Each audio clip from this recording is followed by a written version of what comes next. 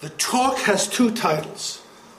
Use whichever one you think you like better. Title one is Cheating the Death Ray of Bathos. Regimes of Truth in an Anthropology of Hypocrisy.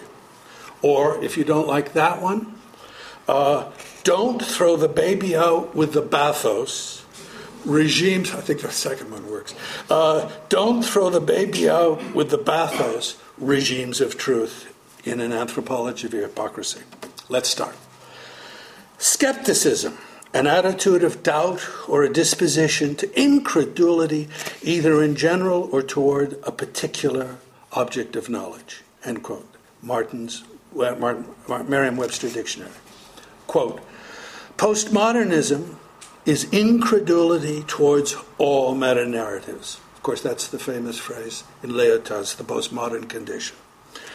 If ours is an epoch of postmodernism, and if, as Lyotard says, postmodernists are incredulous towards all meta-narratives, big knowledges of all sorts, then ours is an era of skepticism, big time. Unfortunately, a scary problem faces skeptics that can be called epistemic bathos. Bathos is the taking of something important and making it unimportant.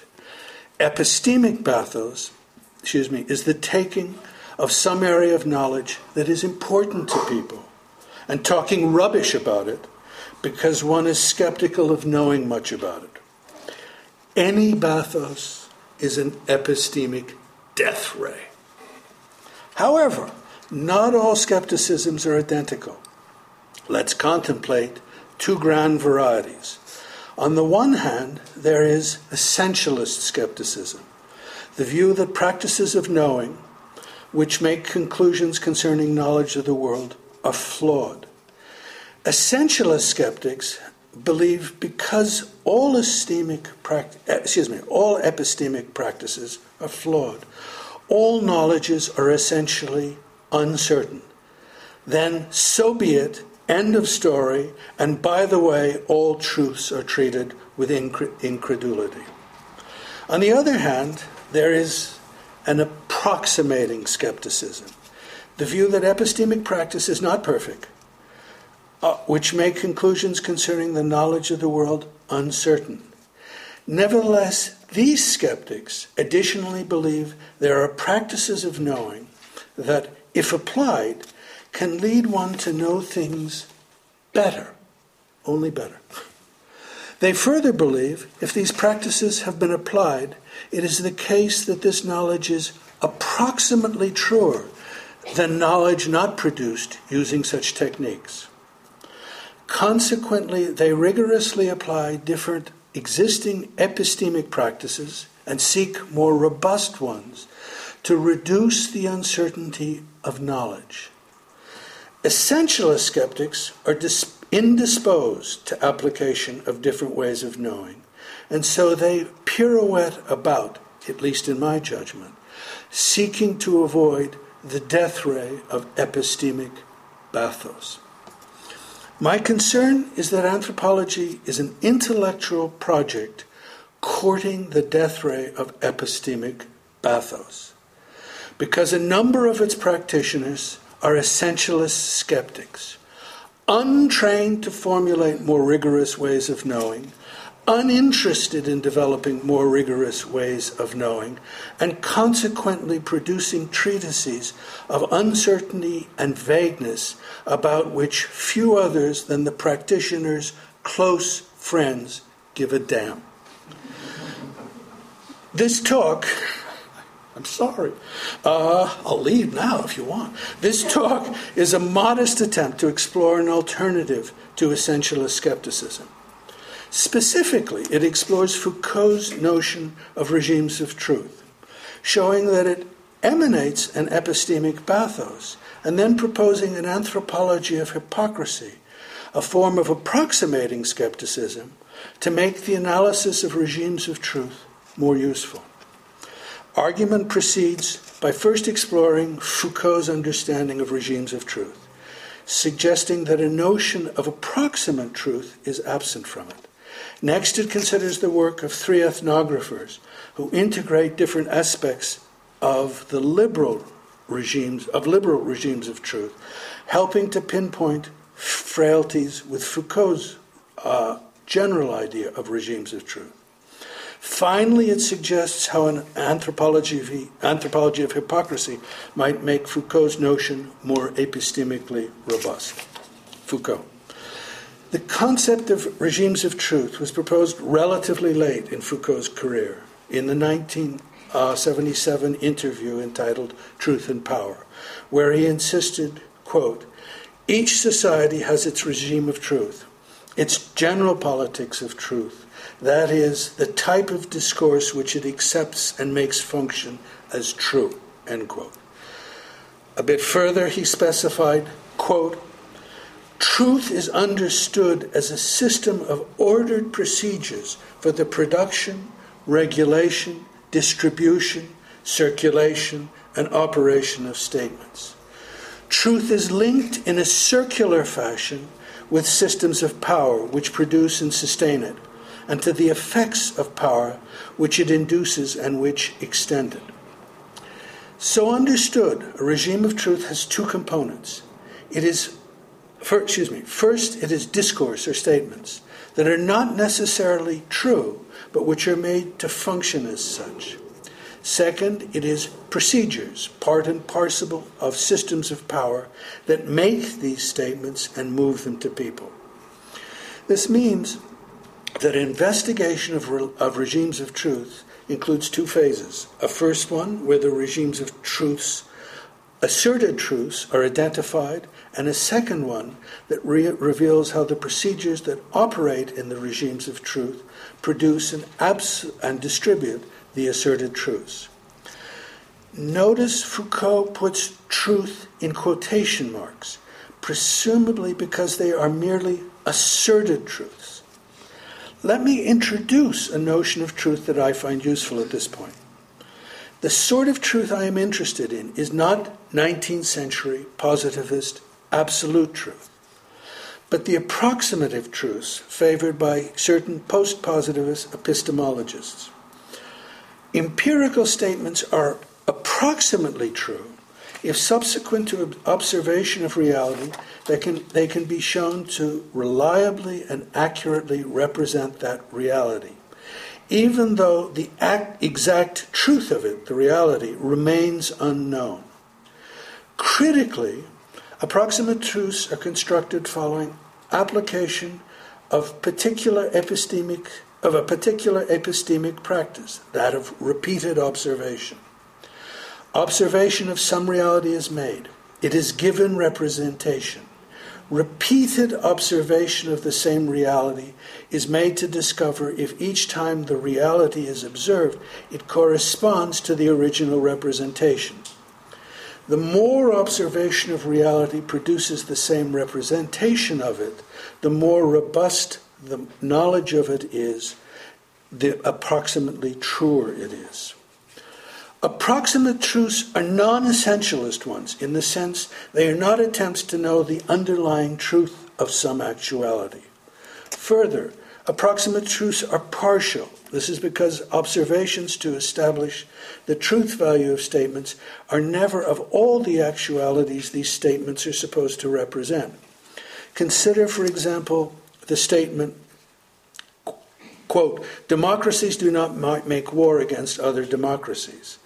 The truth value of this generalization, favored in liberal theory, rests largely upon observations made of 19th and 20th century conflicts.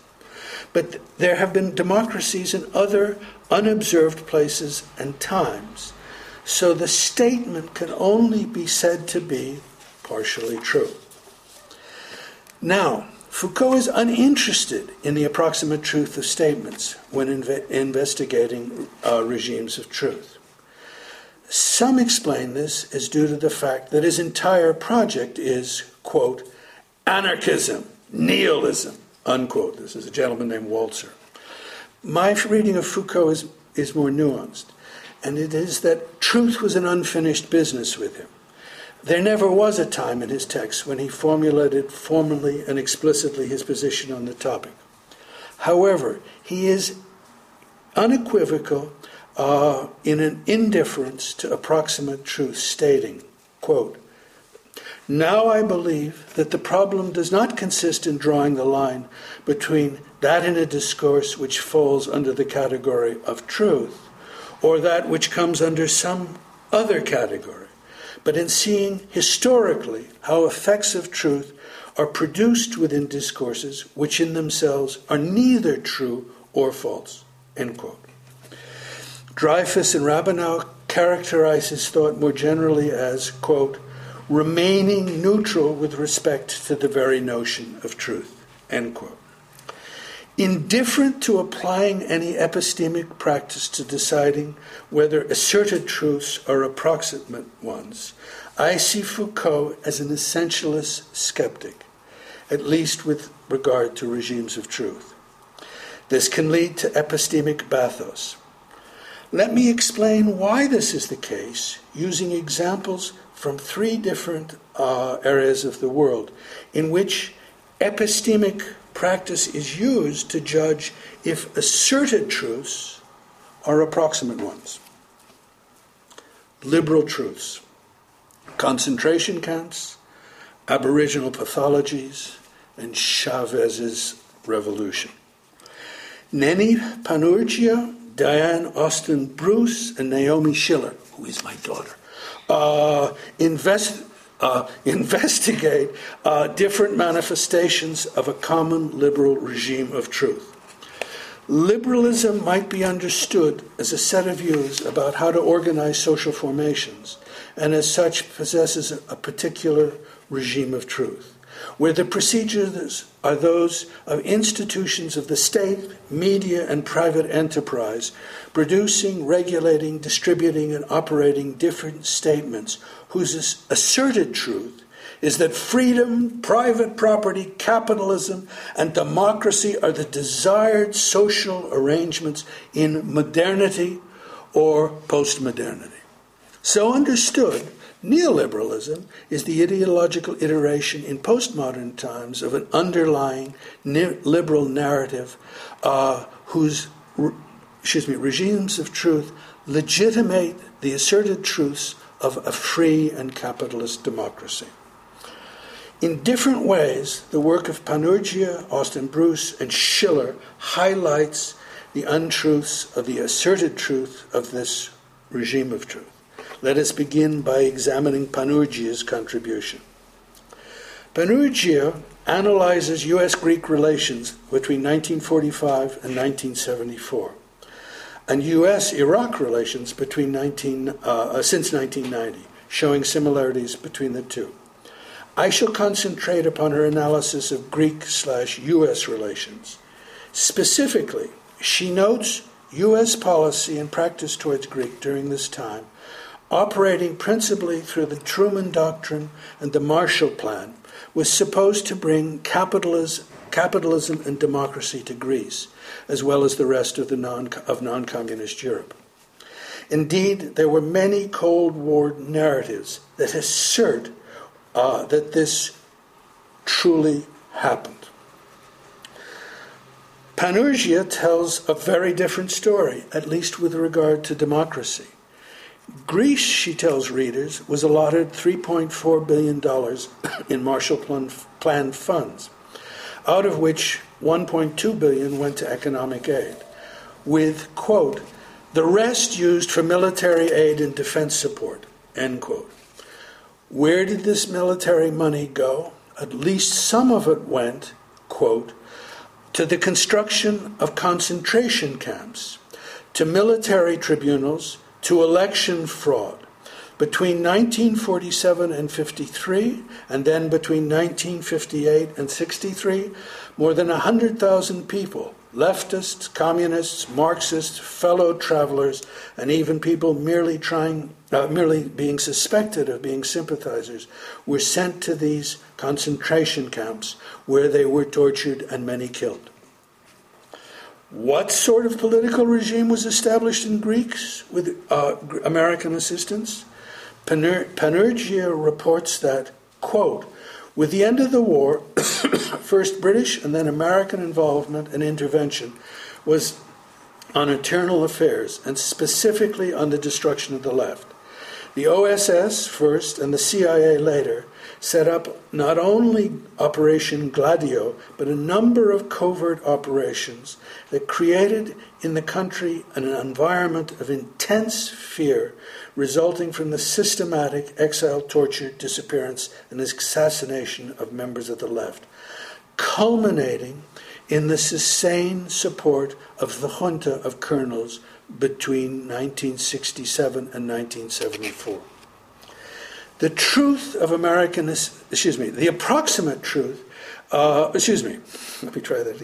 the asserted truth of American assistance to Greece in the post-war years was of a liberal triumph of democracy, when in fact, the approximate truth was something else: concentration camps and the despotism of the colonels.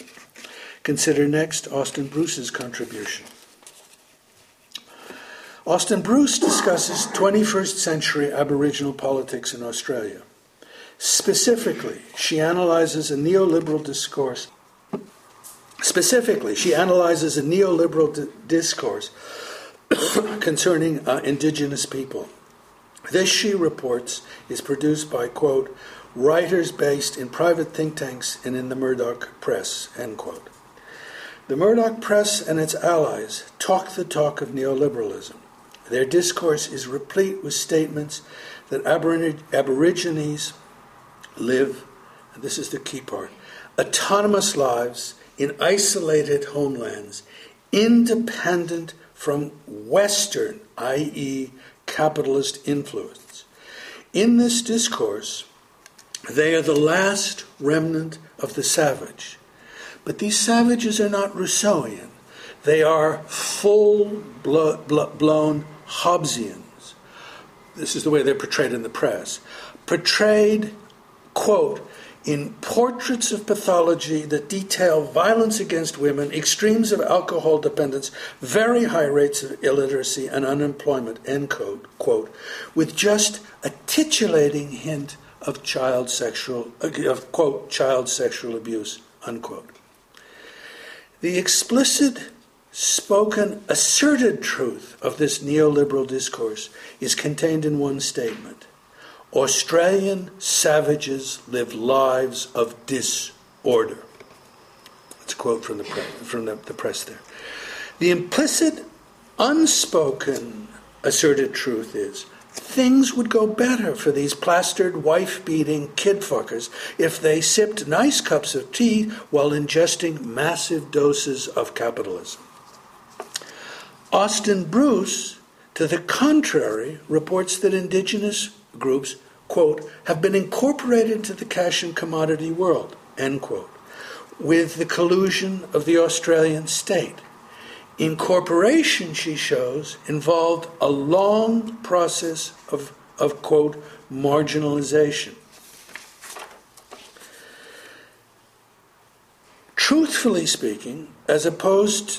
Approximately truthfully speaking, as opposed to neoliberal, asserted truthfully speaking, the lives of Indigenous Australians are nasty, brutish, and short. Not because they've been excluded from the liberal world, but because they were incorporated into it, and when they were, they became caught by the political economy of the Australian state and global capitalism in a downward spiral of marginalization.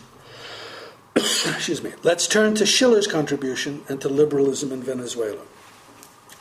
Venezuela under Hugo Chavez is a country where competing narratives with dueling regimes of truth are struggling with each other as a part of a conflict for control over the state. On one side is Chavez and his followers, champions of 21st century socialism.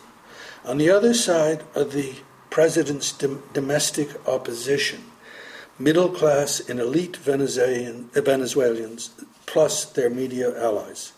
Additionally, there are Imperialista Yankees, sections of the U.S. government, some U.S. NGOs, and parts of the U.S. intelligentsia and media, whose ideological talk is neoliberalism. These liberal critics are blistering in their attacks on Chavez.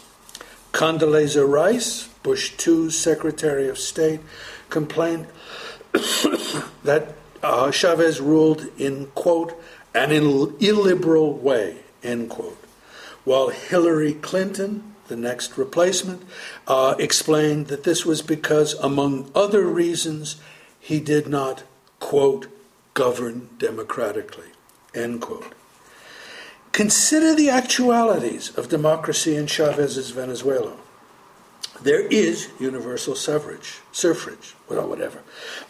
There are elections.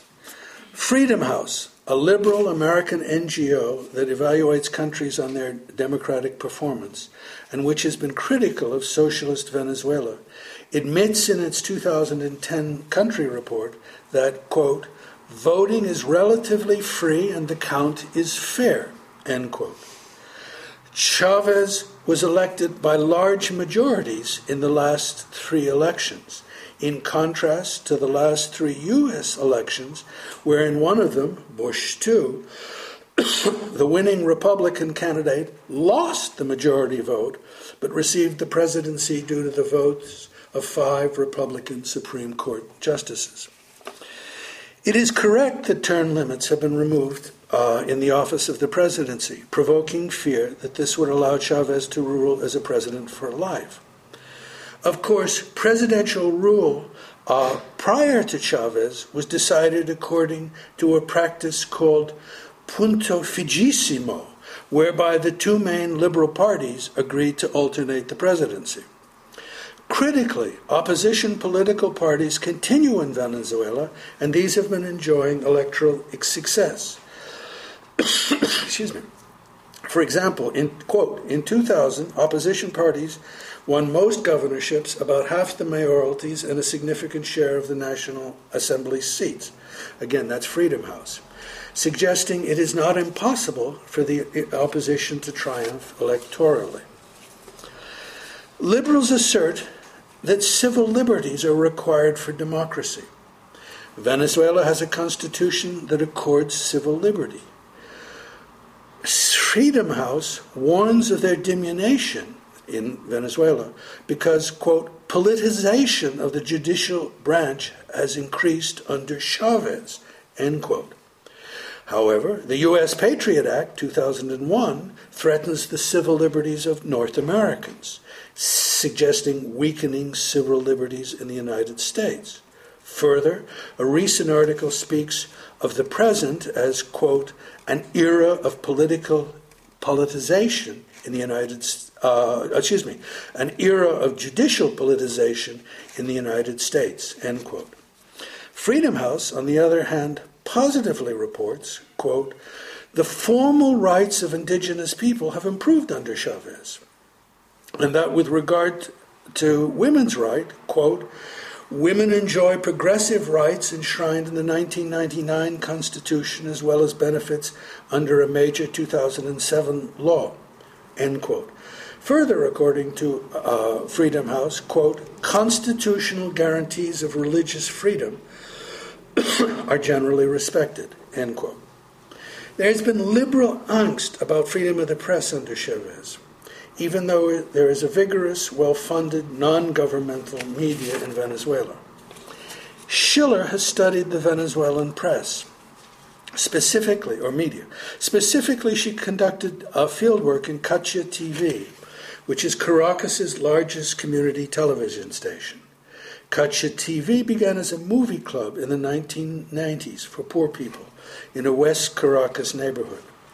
Following Chavez's first election in 1998, the government began investing oil resources into community media projects developed by activists largely supportive of efforts to help the poor.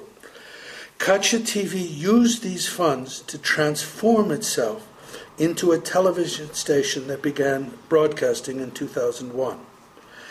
The employees of Kutcha TV are people from humble origins, trained by the station to be employees and managers.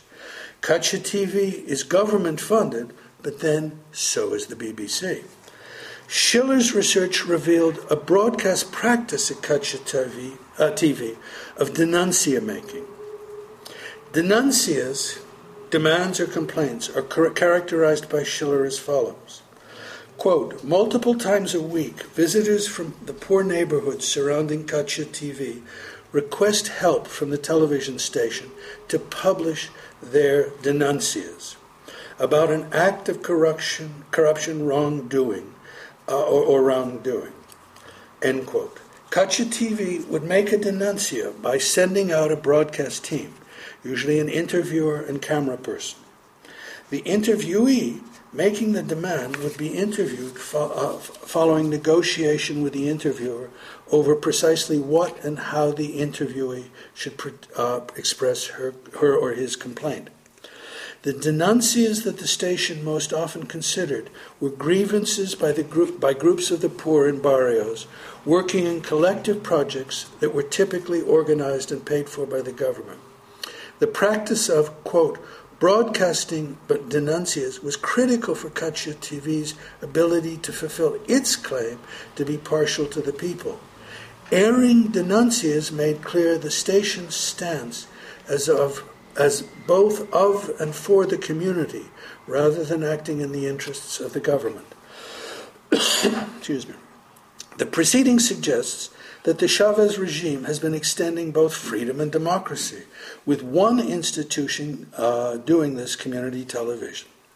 Production of denuncias by Kutcha TV is a practice of expressing press freedom. Further, these denuncias extend democracy. Denuncia making takes concerns from the poor, and through negotiation between those making the demands and Kutcha TV employees, puts them on the screen for everyone to see and hear, especially officials, hence extending people's concerns into the realm of the government. So the development of community television under Chavez seems to be a way of extending democratic participation to the poor. The liberal asserted truth that Chavez does not govern democratically goes unsupported by the evidence. What are the implications of this finding and that of the other two cases examined in this section for epistemic bathos? We're almost finished. Recall that when applying regimes of truth, there are two phases. A first one, when the regimes of truths, asserted truths, are identified, and a second one that reveals how the procedures that operate in the regimes of truth produce and distribute these asserted truths. Recollect additionally that Foucault is neutral with regard to whether the asserted truths are true.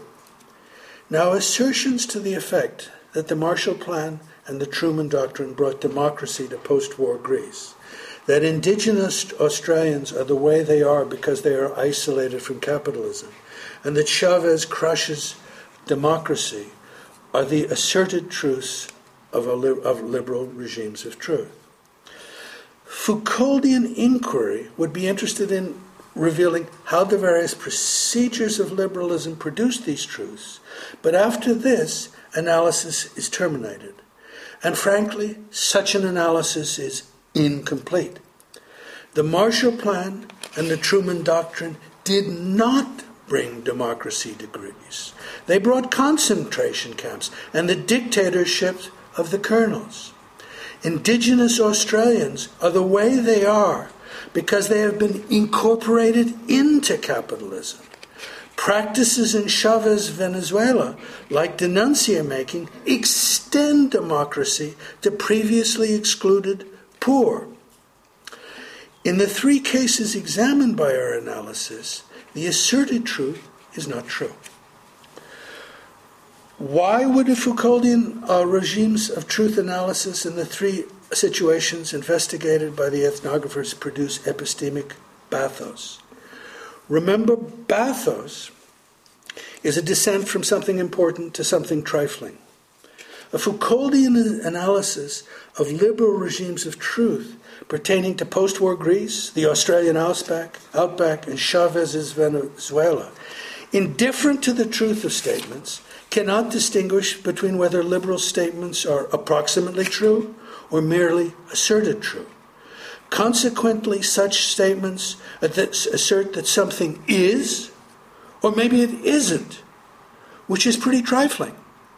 They provide no warrant for political action because you do not know what is happening. The Foucauldian investigator might conclude that according to the liberal regime of truth, Chavez is bad for democracy, or which may or may not be true. And the problem with such a conclusion is that it contains no warrant for opposing Chavez. The statement then is inconsequential regarding action on political matters, and it is inconsequentiality that makes it epistemic bathos. The problem with epistemic bathos is it leads to warrantless politics, because it provides no information of the approximate truth of political realities and consequently no guidance as to how to act politically. But don't throw the baby out with the epistemic bathos, which is done by initiating an anthropology of hypocrisy. Now we're getting close, or closer. Quote, hypocrisy, a feigning to be what one is not, or to believe what one does not, end quote. Webster Dictionary.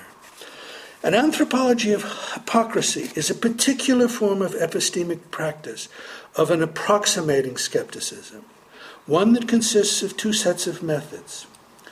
The first of these methods are those where the analyst explores different regimes of truth to establish both how it is that procedures and rules of a particular system of power create and distribute asserted truths, and how it is that the procedures and rules themselves originated. This can be said to be the Foucauldian part of hypocrisy. It's fine. Keep it as long as you look for the approximate truths. It is the analysis of how a regime of truth operates and originates as a system of power. The second set of methods are those which allow the analyst to judge whether the asserted truths of a regime of truth can be judged to be approximately true. With it being understood, the more the asserted truths of a regime of truth are observed to be untrue, the greater the actors in the regime of truth are feigning its asserted truths, and consequently are hypocrites. Hypocrites in this optic is ultimately a quantitative concept, one that is a ratio. A ratio is a relationship between two numbers of the same kind. The numbers of the same kind here are the truth values of statements in a regime of truth, with there being two sorts of truth values: statements that are merely asserted truths, and those that are warranted to be approximately true. Specifically, it is the number of statements in a regime of truth known to be untrue compared to those that are known to be true. For example, consider the liberal regime of truth explored by the three ethnographers earlier. Examination of their work suggests that there were 3 instances of untrue asserted truths and no instances of true asserted truths. The ratio is 3 approximately untrue statements to no true ones. Liberals might dispute this example as ludicrous, which is fine, as long as the confrontation takes place within the confines of an anthropology of hypocrisy, seeking appropriate methods for calculating hypocrisy ratios of regimes of truth, because eventually, after all the particular statements of a regime of truth are evaluated for their truth values, it will become clear just how hypocritical a regime of truth is, providing warrant for political action, with the warrant being, get the hypocrites. So let us be clear about what an anthropology of hypocrisy can and cannot do. It cannot provide knowledge of absolute truths. It cannot tell you whether the liberal or any other regime of truth comprehends the essential truths of political life. It can only help you know if what liberals or any other ideology state to be the asserted truth appears upon the evidence to be approximately true. If over time different regimes of truth purporting to deal with the same actualities were analyzed according to the tenets of an anthropology of hypocrisy, then it might become clear as a result of such confrontations that certain regimes of truth exhibited greater propension to hypocrisy than others. Conclusion. Don Robotham has observed that, quote, the greatest economic crisis since 1929, that's the one we're living through now, has posed a profound challenge to all forms of post-structuralist theory, end quote.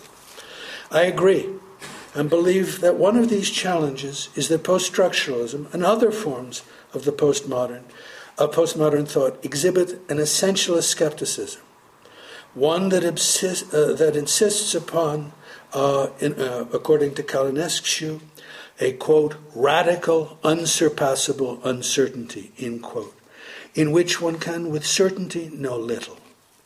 This talk is proposed employing an approximating skepticism as a tool to know something, and applied it to addressing the epistemic bathos dogging Foucault's post-structural standpoint on regimes of truth. In the process of doing this, it formulates the very basics of an anthropology of hypocrisy in order to distinguish the approximate truths from the asserted truths in this world. The more general epistemological message here is, go ahead, be skeptical, but do so employing an approximating skepticism, with its emphasis on the application and innovation of epistemic practice as a sensible way for anthropology. Let me try that again. This is supposed to be the more general epistemological message here is, go ahead, be skeptical, but do so in an approximating skepticism, with its emphasis on the application and innovation of epistemic practice as a sensible way for anthropology to cheat the death ray of bathos. Chalas, terminé.